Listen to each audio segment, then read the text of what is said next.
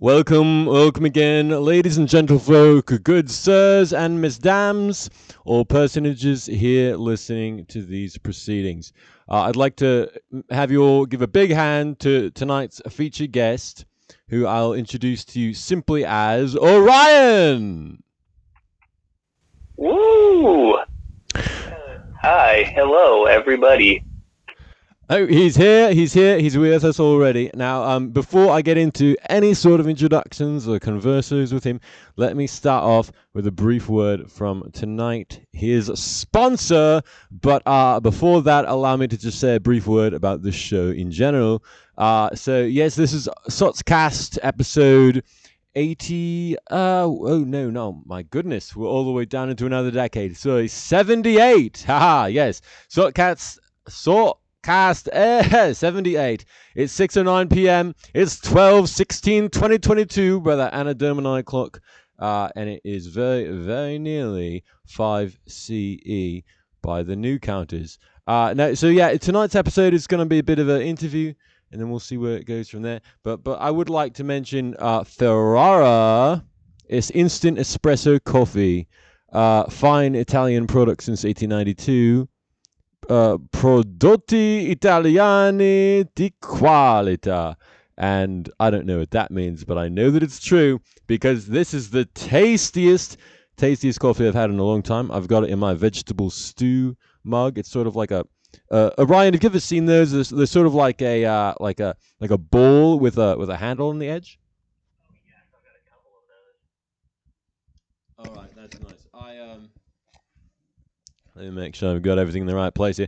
Yeah, I've had this one for some time, and I mostly use it for coffee. Honestly, it's great for that. It's like a nice large mug. Really, it's not oversized though, so it's gonna get you totally wired.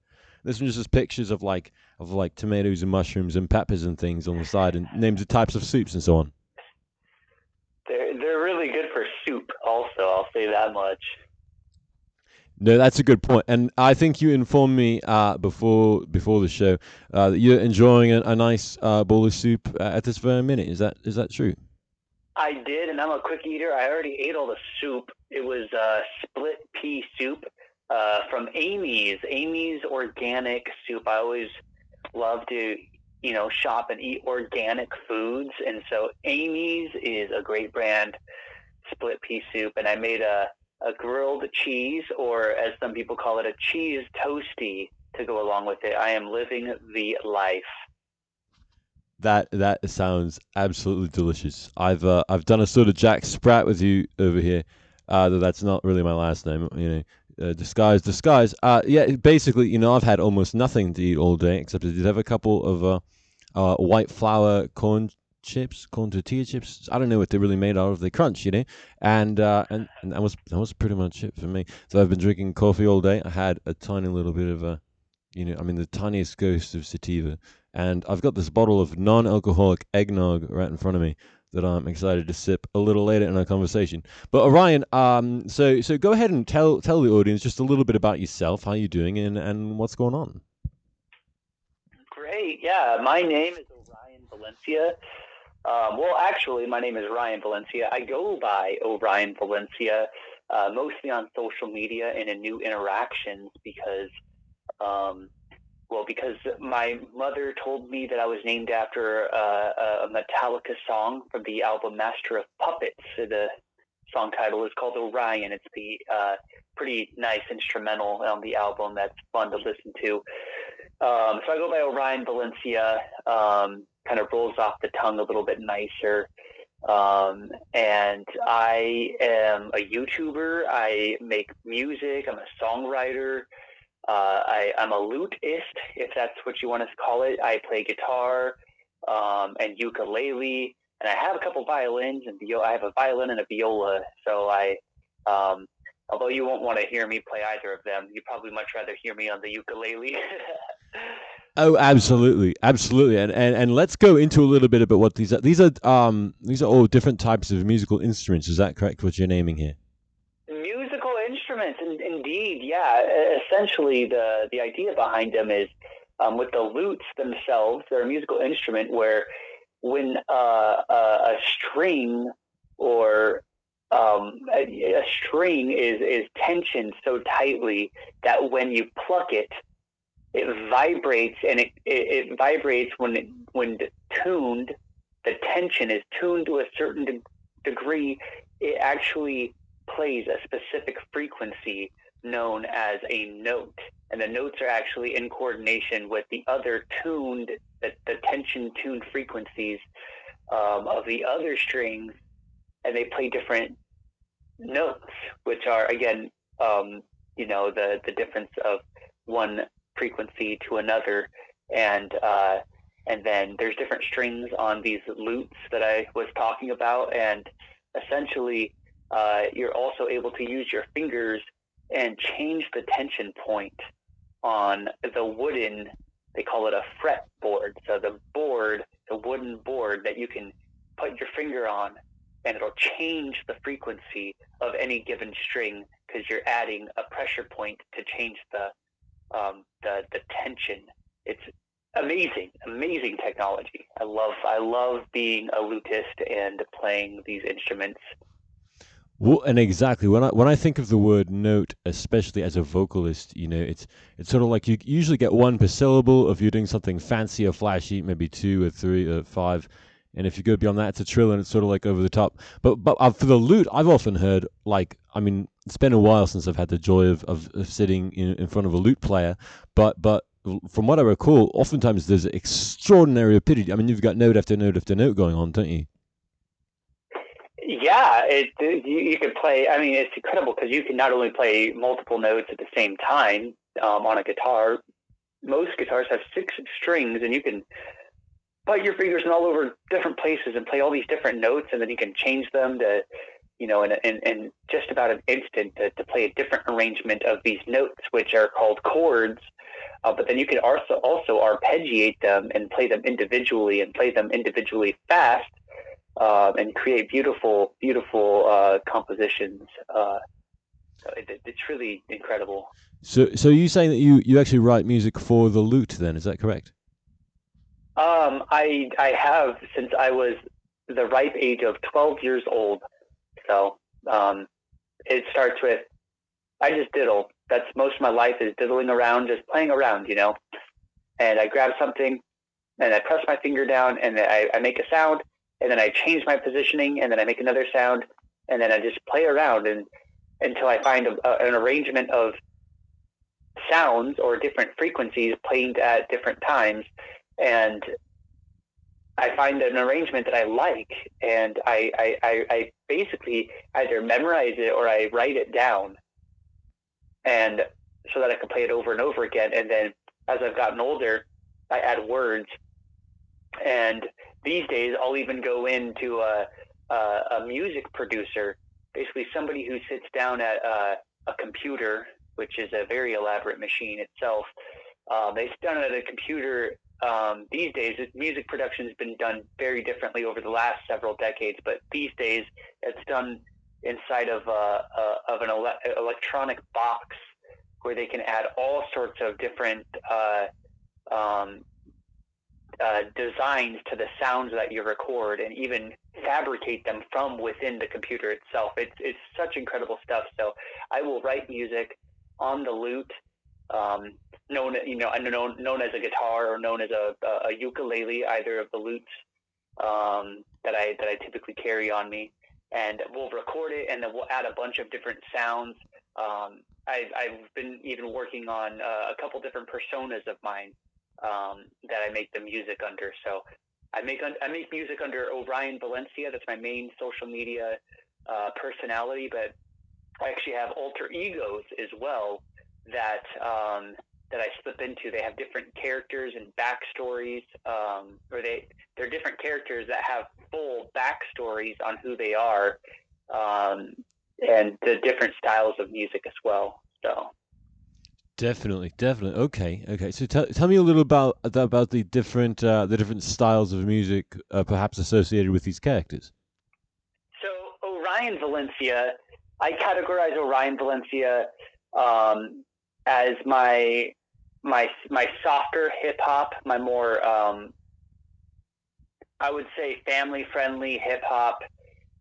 ukulele pop, even more lighter pop, mostly family friendly, maybe light, references to marijuana or maybe light references to like sex or something, but nothing too vulgar. So that's my main personality. That's pretty much me, on any given day. And then I have a very vulgar rap artist, a conspiracy theorist, and his name is Reckless Vendetta. He's a very vulgar rap artist, and he despises the government and government agencies, and again, very angry, very vulgar. So it's very like angry rap. I wouldn't call it hip hop. I would call it rap, because the music behind it isn't necessarily hip hop music. It's more like a modern beats, more like trap beats and electronic. So then there's Reckless Vendetta. There's also Ovi, that is O.Vi. And Ovi is, I would call it dark rock electronic metal. And that's a character from the year, well, he traveled back to 2019 from the year 2045. And that's a character whose music is, like I said, dark, electronic, but I always include guitar into his music. So, there's the elements of rock or metal, because the vocal fry that I do with his voice, I give a lot of vocal fry when doing that one. And so, yeah, that's just a couple of my my personas: Reckless Vendetta, Ovi. I also have Dr. Eisenberg, who is a time traveler, and he doesn't have much music associated with him, but he's just a character that ties kind of all of the stories together behind all of the other characters. So That's those are my main ones. Yeah. that's absolutely fascinating. Okay, right. So do you want to talk about time travel, or should we keep it to music? It's up to you. All right. Well, time travel is a very peculiar matter, and Dr. Eisenberg ought to be the one to talk about that, if you don't mind. Oh, certainly. Am I speaking with Dr. Eisenberg at this moment? All right. Well, first off, I've got to explain to you that speaking to one another within the same time boundary is only an illusion of the mind. Does that make sense to you? An illusion of the mind. Oh, right, because there's no way to validate that you and I are actually both here in this interlude, isn't it? Because one of us could be a recording from the past, or vice versa. Indeed, indubitably. As you see, from this very moment, even though we are having this conversation, as you could imagine, time is being warped in such a way that you and I are not even in the same time having this conversation. And what year is it? Oh, I forget the year exactly. Are we 2030, 20, right, 27 or something? We are not in this moment actually having the conversation. There is a minute delay. Every time I speak, it goes through electronics and it's sent through the atmosphere, and it's so amazing.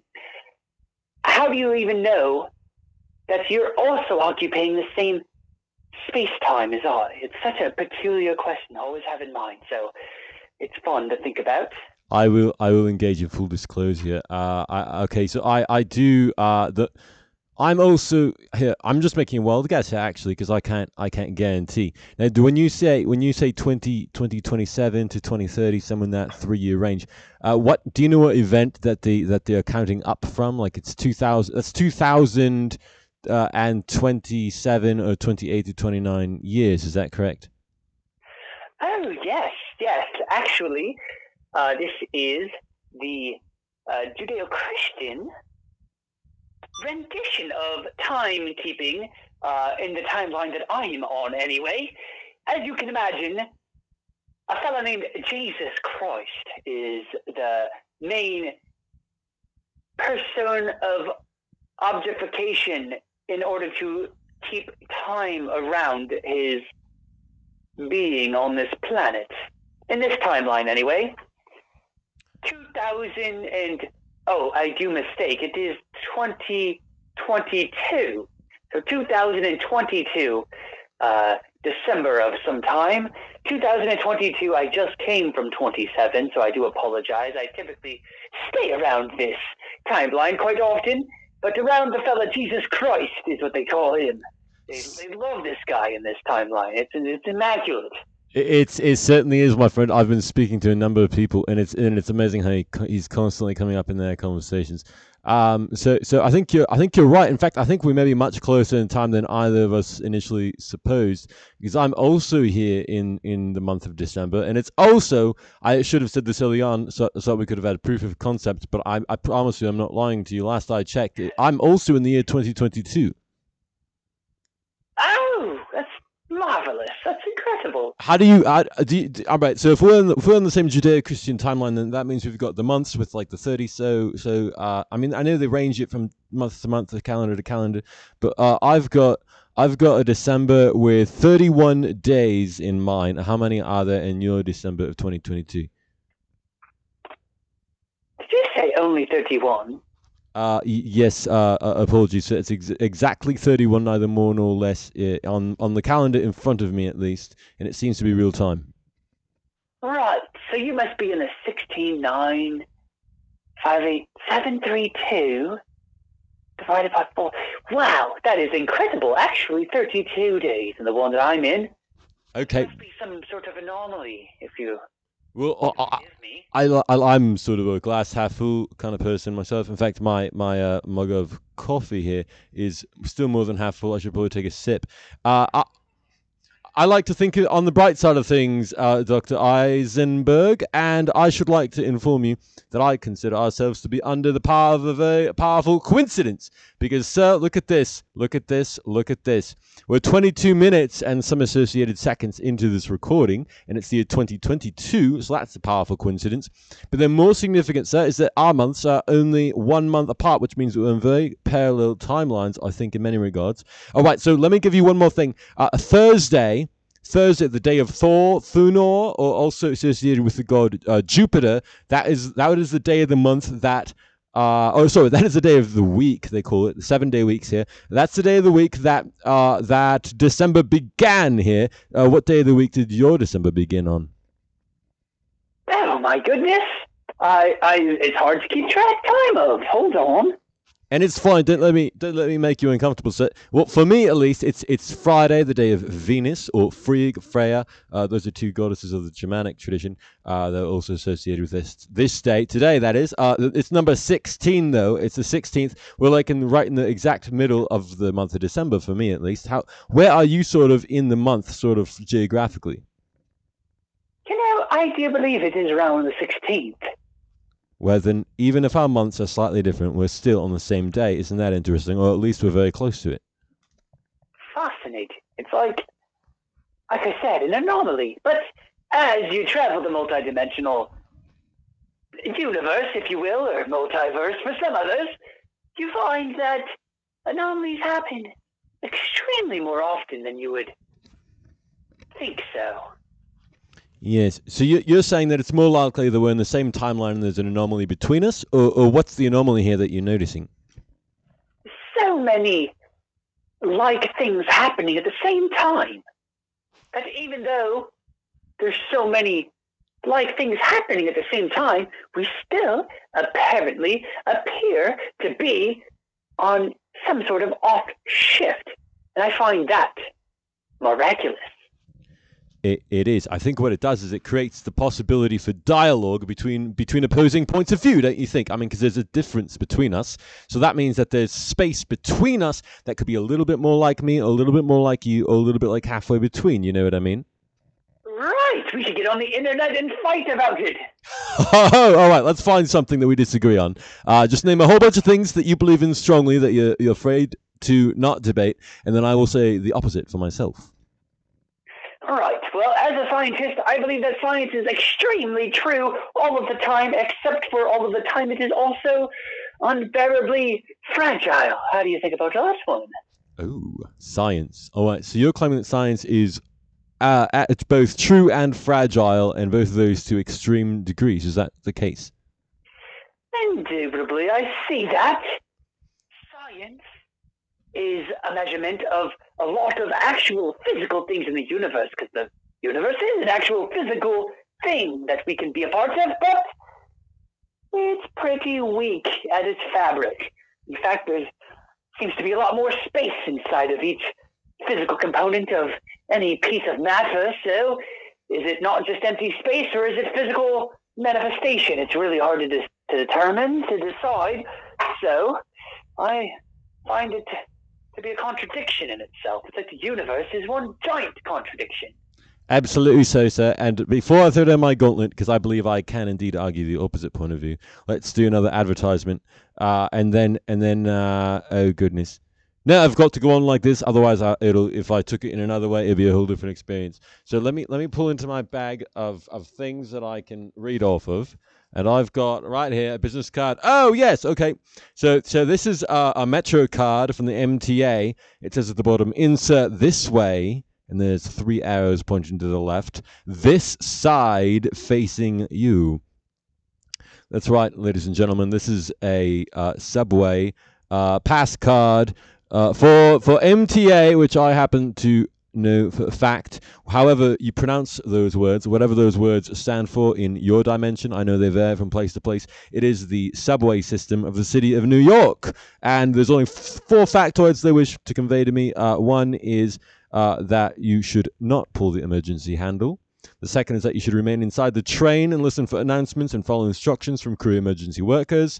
And the third item is to notify train crew or police if you see someone in distress or notice unlawful or suspicious behavior. Quantum screwdrivers are prohibited. Audio technology is in force.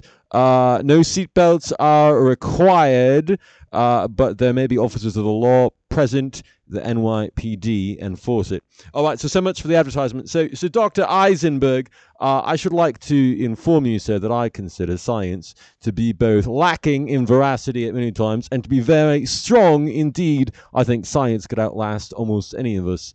But before I proceed, I'll let you try to strike my point of view down. Right. Unfortunately, it does appear that I'm on a bit of a time crunch, as they say. I have got to move on forward to the year 17. Well, actually, I'm not supposed to tell you what year, but I've got to get moving here, unfortunately. I will have to bring Orion back. But I have just a moment. Oh, certainly, sir. In that case, let's call it a draw. We can tie, because otherwise they'll have to advertise first for decades until we get back together, and it'll be a real bore. I hate having to hold up these sort of engagements after some time, because then I forgot what I was dueling for. You know what I mean? Right. I just wanted to say thank you, because your last advertisement is what reminded me that I'm on such a time crunch, and I've got to get out of here. So it's been a pleasure. Oh, certainly, sir. Certainly, sir. And thank you ever so much for coming aboard. And to if we ever meet again, I do have a subway card that expires on June 30th of the year 2020 or something like that. 30. It has a 20 on it. I think it might work in every century. In fact, so if we ever meet again, perhaps I'll have that for you. Perhaps not.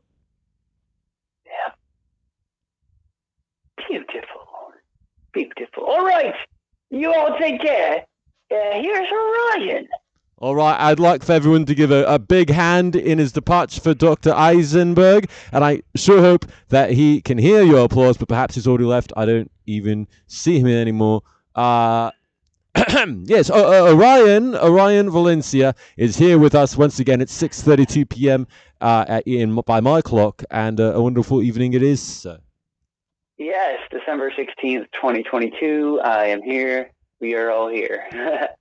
I couldn't agree more. I'm gonna take one quick sip of the caffeination so I can kind of chip along here.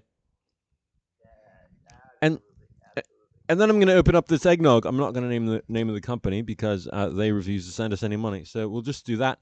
Orion, to return to the topic of the lute, I know it's a lot of people here might not know much about it, but it's one of my favorite instruments. They're very hard to find. They're rare now. They used to be very popular. That was one of my favorite centuries. In fact, there was a great year to be a pirate as well. So if you see a lot of people playing lutes on the street, you might want to consider your past and whether it's safe to be a pirate again. Could you tell me a little bit more about the lute, sir? Oh yeah, absolutely, absolutely. The lute, which I do believe predates to the 13th century, definitely gained its popularity, I think, in the 16th and 17th centuries. Prominent in European popular art and music of the Renaissance, as you can imagine, and Baroque periods. Very popular, I would say, for nomads or travelers, not nomads, travelers, people traveling around.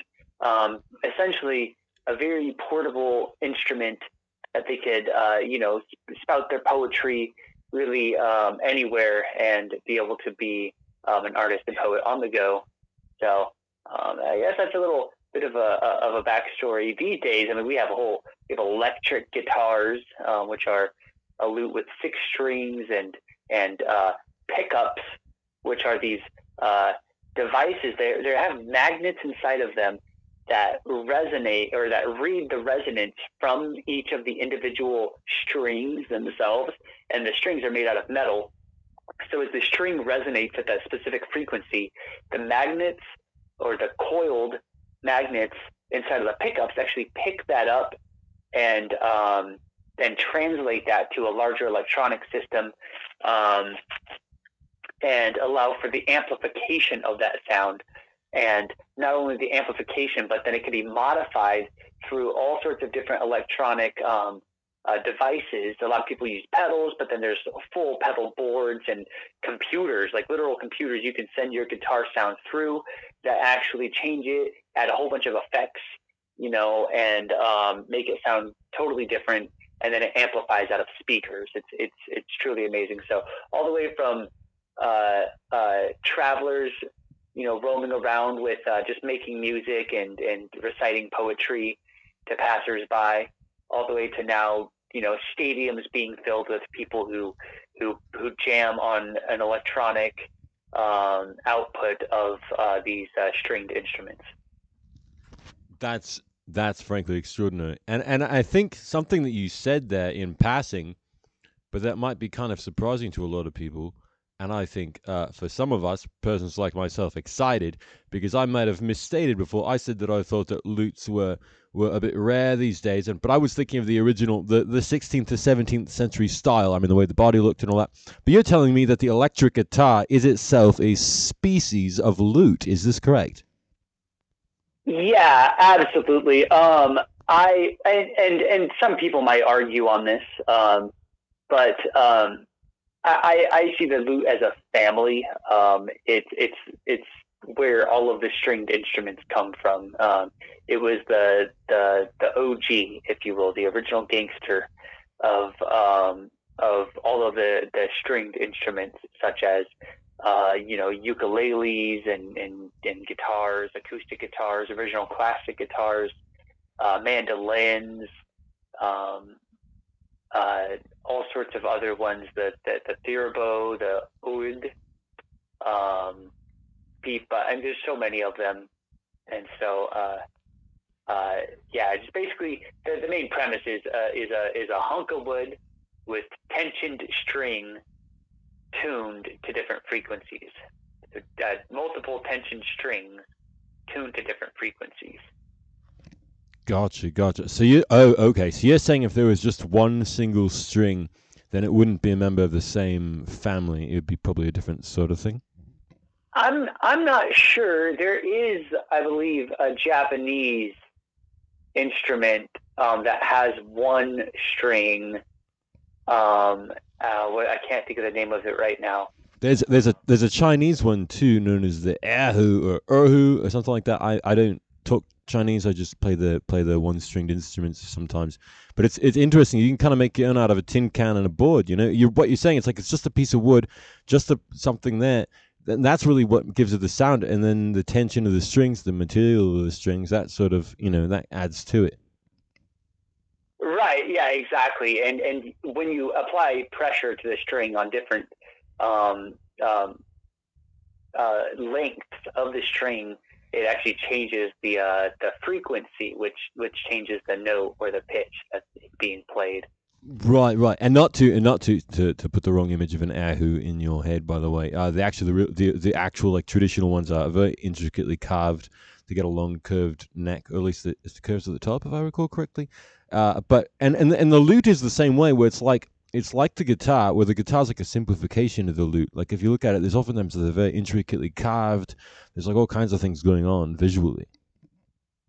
Yeah, absolutely. I think they're just they're different. They've evolved over time. Yeah. No, you're right. Yeah, not to denigrate this decade, but it's just cool how like the design of instruments is such a significant part of what they are, but it doesn't come across in digital recordings. Like most of us now, we experience, I mean, at least here in 2022, who knows how long, but for now, a lot of people experience music through like digital media, right? So it's coming in their headphones. I got headphones on right now, and that's pretty much it. They don't see the musician in front of them most of the time, So like the appearance of these guitars and instruments and things, it kind of is completely lost on them. Right. Wait, hold on. Can you say that last part again? I zoned for a moment. Oh no, not a problem. So basically, like what you do is like you're there in your recording studio, right? And you've got whatever instrument you're deciding to record with today, or you're using some sort of digital pad or synth or something that's coming out of your device and like has no physicality, right? But in either case, it's all being mixed down into two channels of audio that are coming into the ears of your listeners, or for most of your listeners, right? So like they don't get to see like what it is that you're playing or how the music actually came to them. Right. Yeah. Exactly. And I will note the possible discrepancy that some audio is mixed down to two channels, but in a previous decade, it was actually mixed down to only one channel of audio that was reproduced. The current time we're in, you can mix down actually into over, I would say, about a dozen different channels that the audio is played through with technology like Dolby Atmos. There's 7.1.2 systems, 7.2.2 stuff like that, where not only do you have a left and right channel, but it started even with a 5.1 system where you have 5 channels all around you to give you that surround sound. But these days, it's not only all around you, but then there's channels above and below you, which notes the different 0.1. So like 7 would be 7 channels around you, and then 0.2 would be 2 channels above you. So 7.2.1, with the 1 being the sub. So Gotcha. it's very fascinating. Yeah. So is that 7 or 8 different points of sound that are coming at you from different angles? It depends. The different systems. Everybody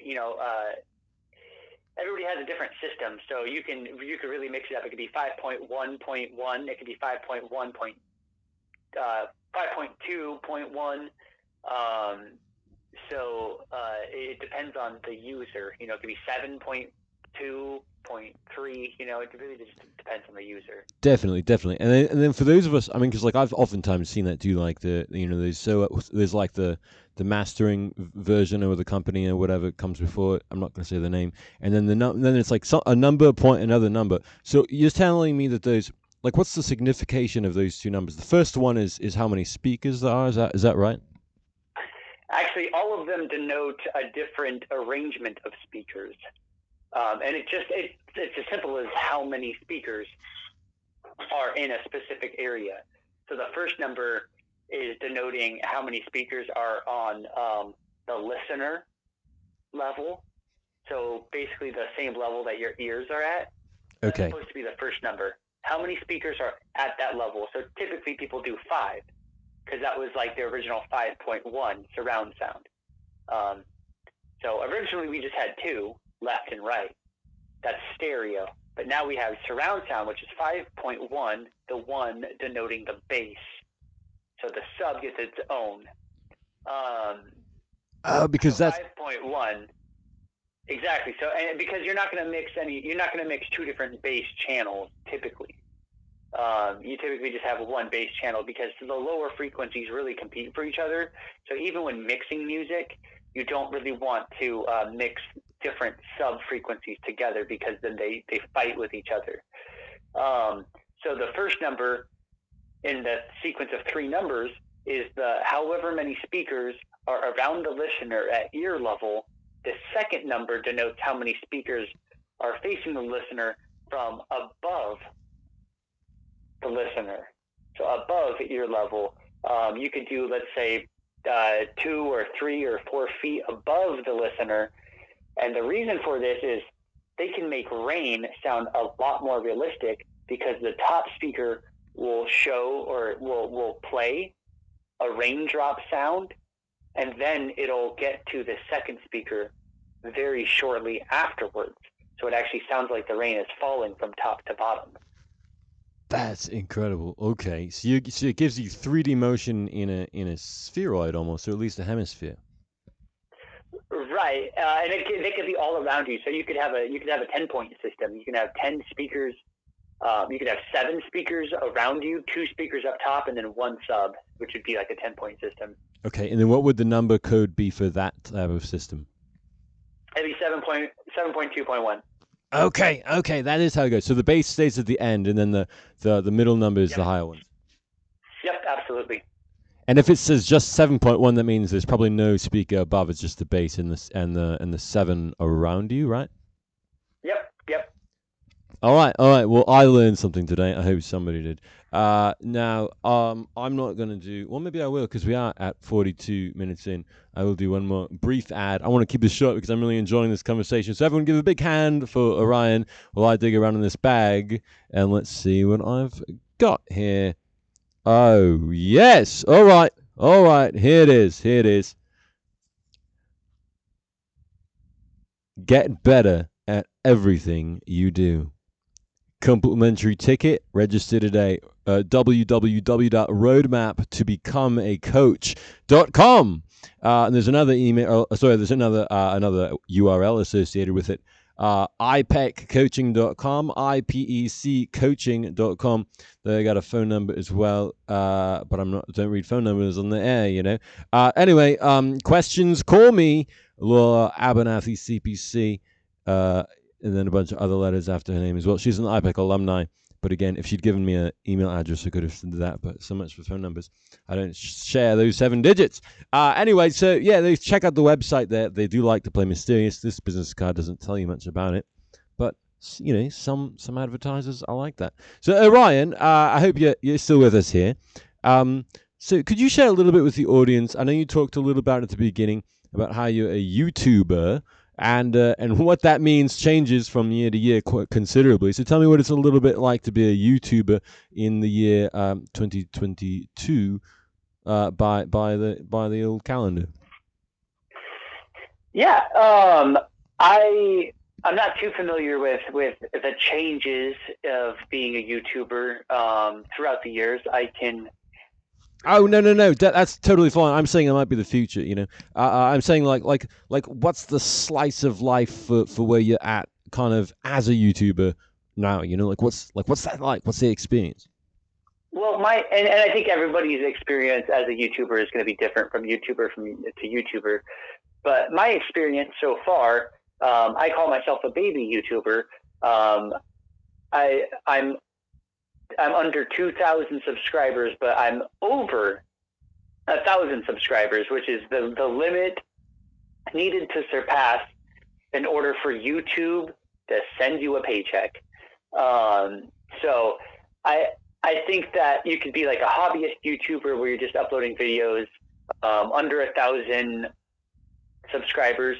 But then I think once you reach that threshold of getting 1,000 subscribers and meeting the watch hour requirements, you become a monetized YouTuber. And that's kind of where I find it like, okay, now I can actually call myself a YouTuber because I gained the attention of over 1,000 people, and now I actually throw ads on my videos, or YouTube puts ads on my videos for me, I should say, and I can make money off of those ads. I've already gotten my first paycheck from YouTube, and I have another one coming. So if I continue to bring viewership to my channel and people watch the ads at the beginning of the or skip them if they need to, then that will generate revenue for my own being.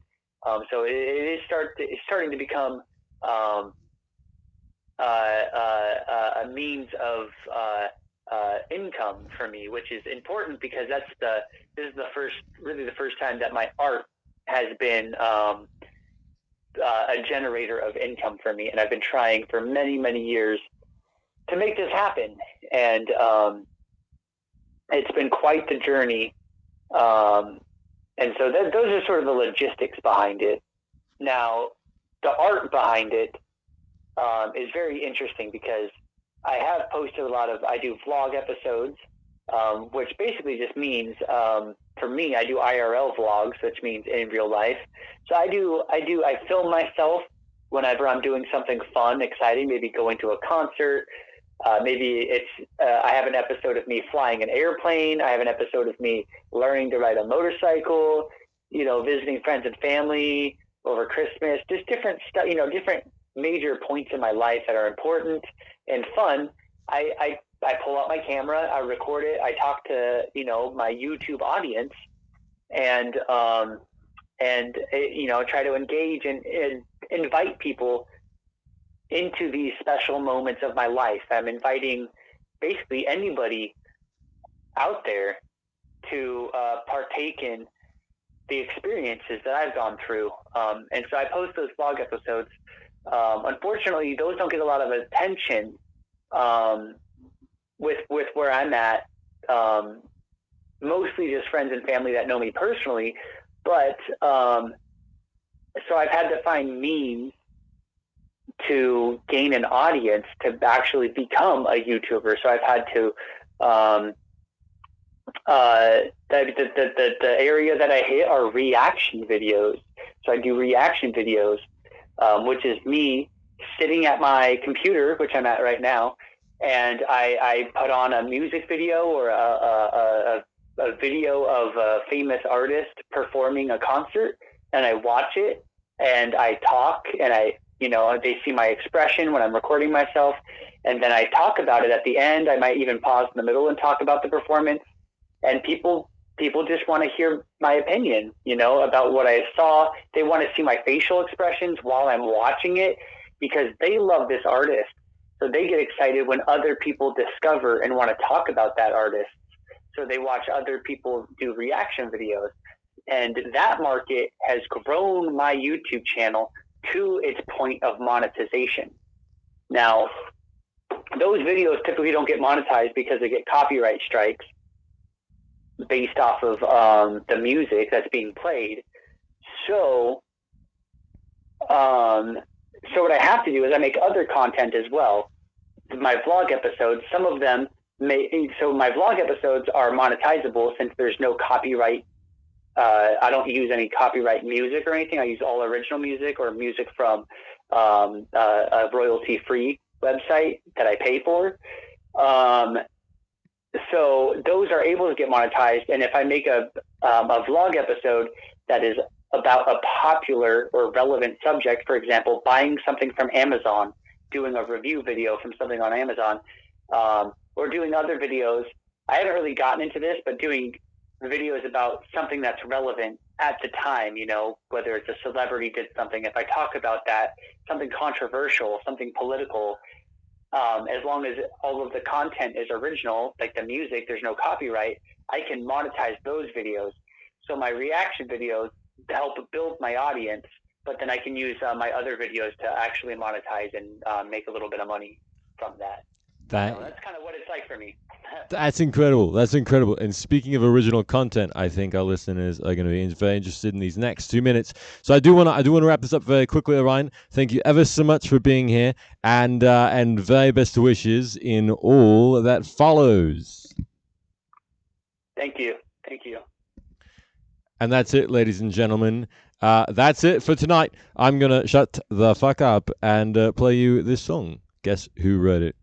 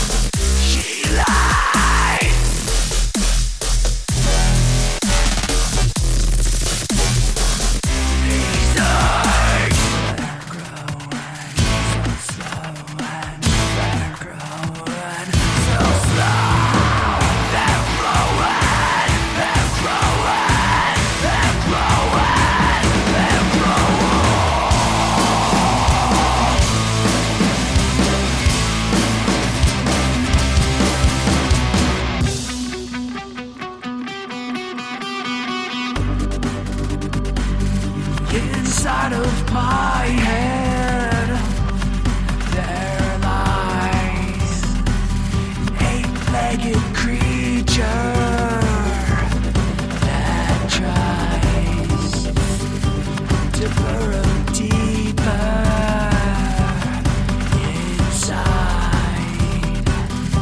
inside of my head.